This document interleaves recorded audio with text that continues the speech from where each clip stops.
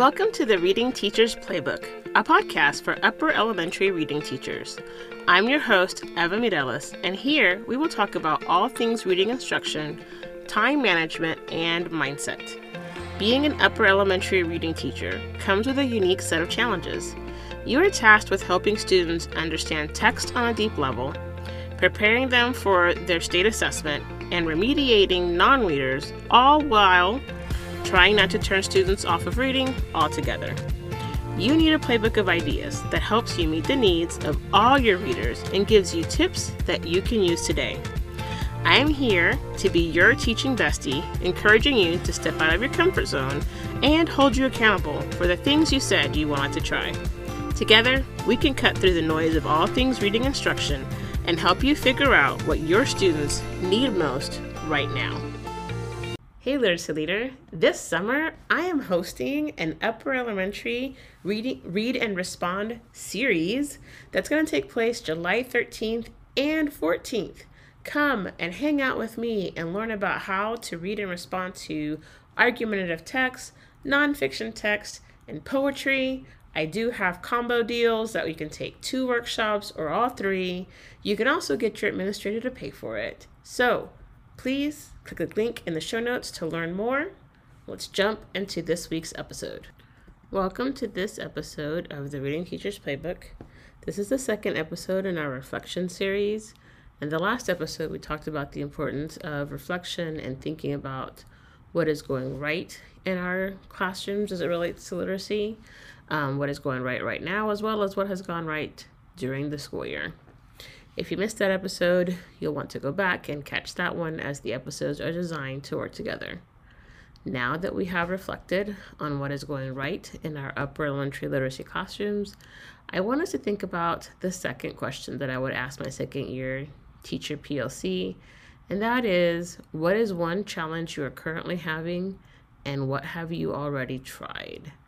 So of course, because this is the Reading Teacher's Playbook, we're going to talk about this as it relates to literacy instruction or your literacy classroom as a whole.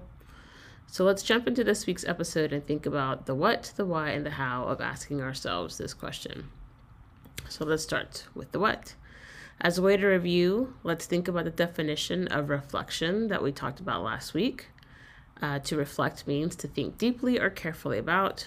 Remembering that Merriam-Webster's dictionary goes on to explain that reflective people are people who reflect on things, that is, look back at things that have been done or said in order to think calmly and quietly about them.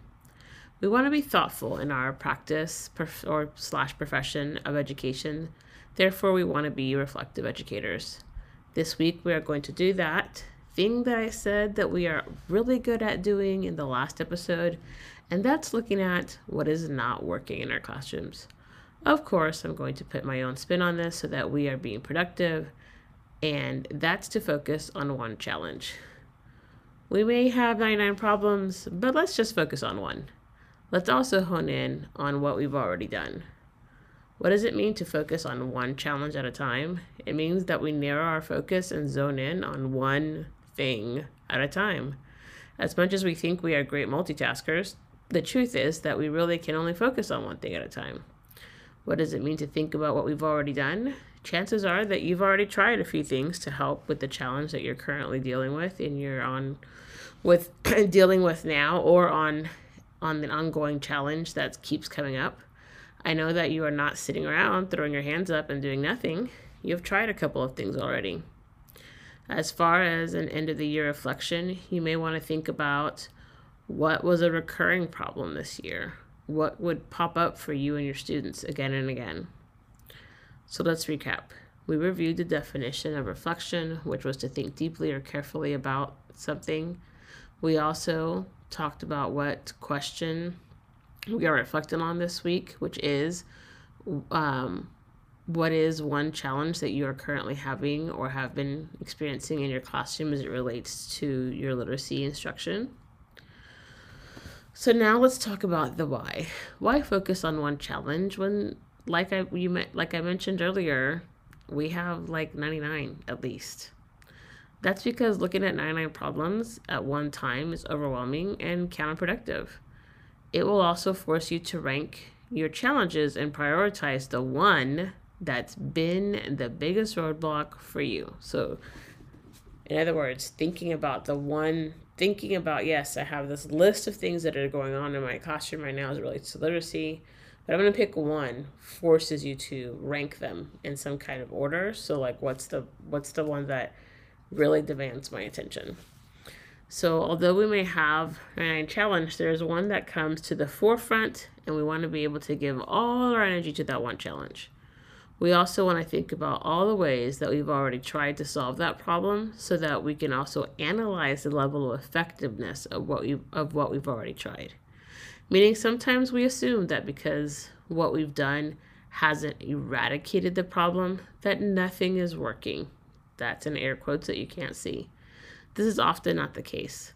Looking at what we've already tried will force us to also think about what has worked and to what extent it has worked.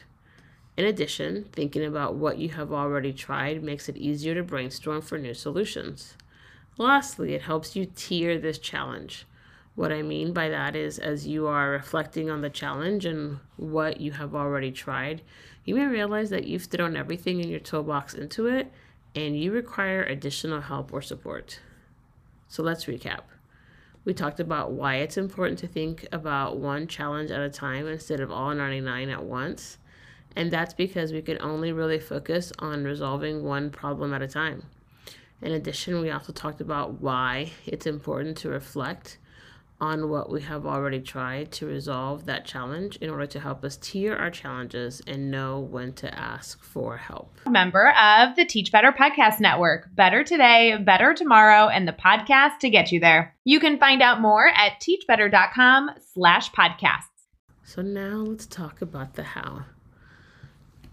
Now that we've talked about the what, the why, and the why of reflecting on one challenge you are currently having and what you have already tried to resolve it, let's talk about how to go through this reflection process. Let's start with an airplane view of the steps. Number 1, write the question down and give yourself time to think about it. 2, think of one challenge that you are experiencing right now or one that has kept coming up for you this school year as it relates to your literacy classroom or instruction. 3, think about what you have done to try to resolve this already. 4, write down your answers. And 5, read it aloud, share with a colleague, or DM me and share it with me. Okay, so you know the drill. Let's break down each step. Number 1, write the question down and give yourself time to think about it. Just like the students, we need our prompts right in front of us or we will forget them. Also, just like students, our brains need wait time to process information. I suggest giving yourself 3 to 5 minutes to give this question some serious thought. And also a quiet space. And if you're like me and you're doing this in the afternoon, you might want an iced coffee to go along with this reflection process. 2, think of one challenge that you are experiencing right now as it relates to your literacy classroom or one that has kept coming up for you this school year. You might have one that jumps right out at you, or you may have multiple challenges. Here are some questions to consider in case you need a little prompting to get you thinking. Question 1, was I able to keep my mini lessons mini this school year? If not, why not? Another question you may want to ask yourself is, was I able to make time to meet with small groups consistently this year? Another question could be, did I feel like my students made adequate progress this school year? And lastly, did I struggle with getting students to read during independent reading time? Obviously, this is not an exhaustive list, but can be a good starting point to get you thinking about possible challenges that came up for you this school year. Step 3, think about what you have done to try to resolve this already. During this portion of the reflection process, you want to think about what solutions you have already attempted. Then you want to think about what the results of these attempts were, meaning not just thinking of it in terms of, did this fix my problem, but also thinking about what you've tried in terms of, what were the results? For example, let's say that one of the things that you struggled with was keeping your mini lessons mini, and you tried using a timer, and that worked for the most part, or most of the time. Yet, you felt like your mini lessons didn't feel intentional. You tried having a skeleton of your lesson plans, but still felt like they fell short of what your students needed to grasp the concepts you were teaching.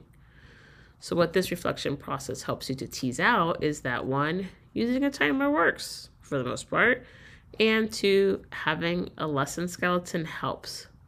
What you might need to noodle on or think about is the fact that you are wanting to both keep your mini lessons mini and to make sure your students fully grasp what you are teaching, and you're wanting to know how do I go about that.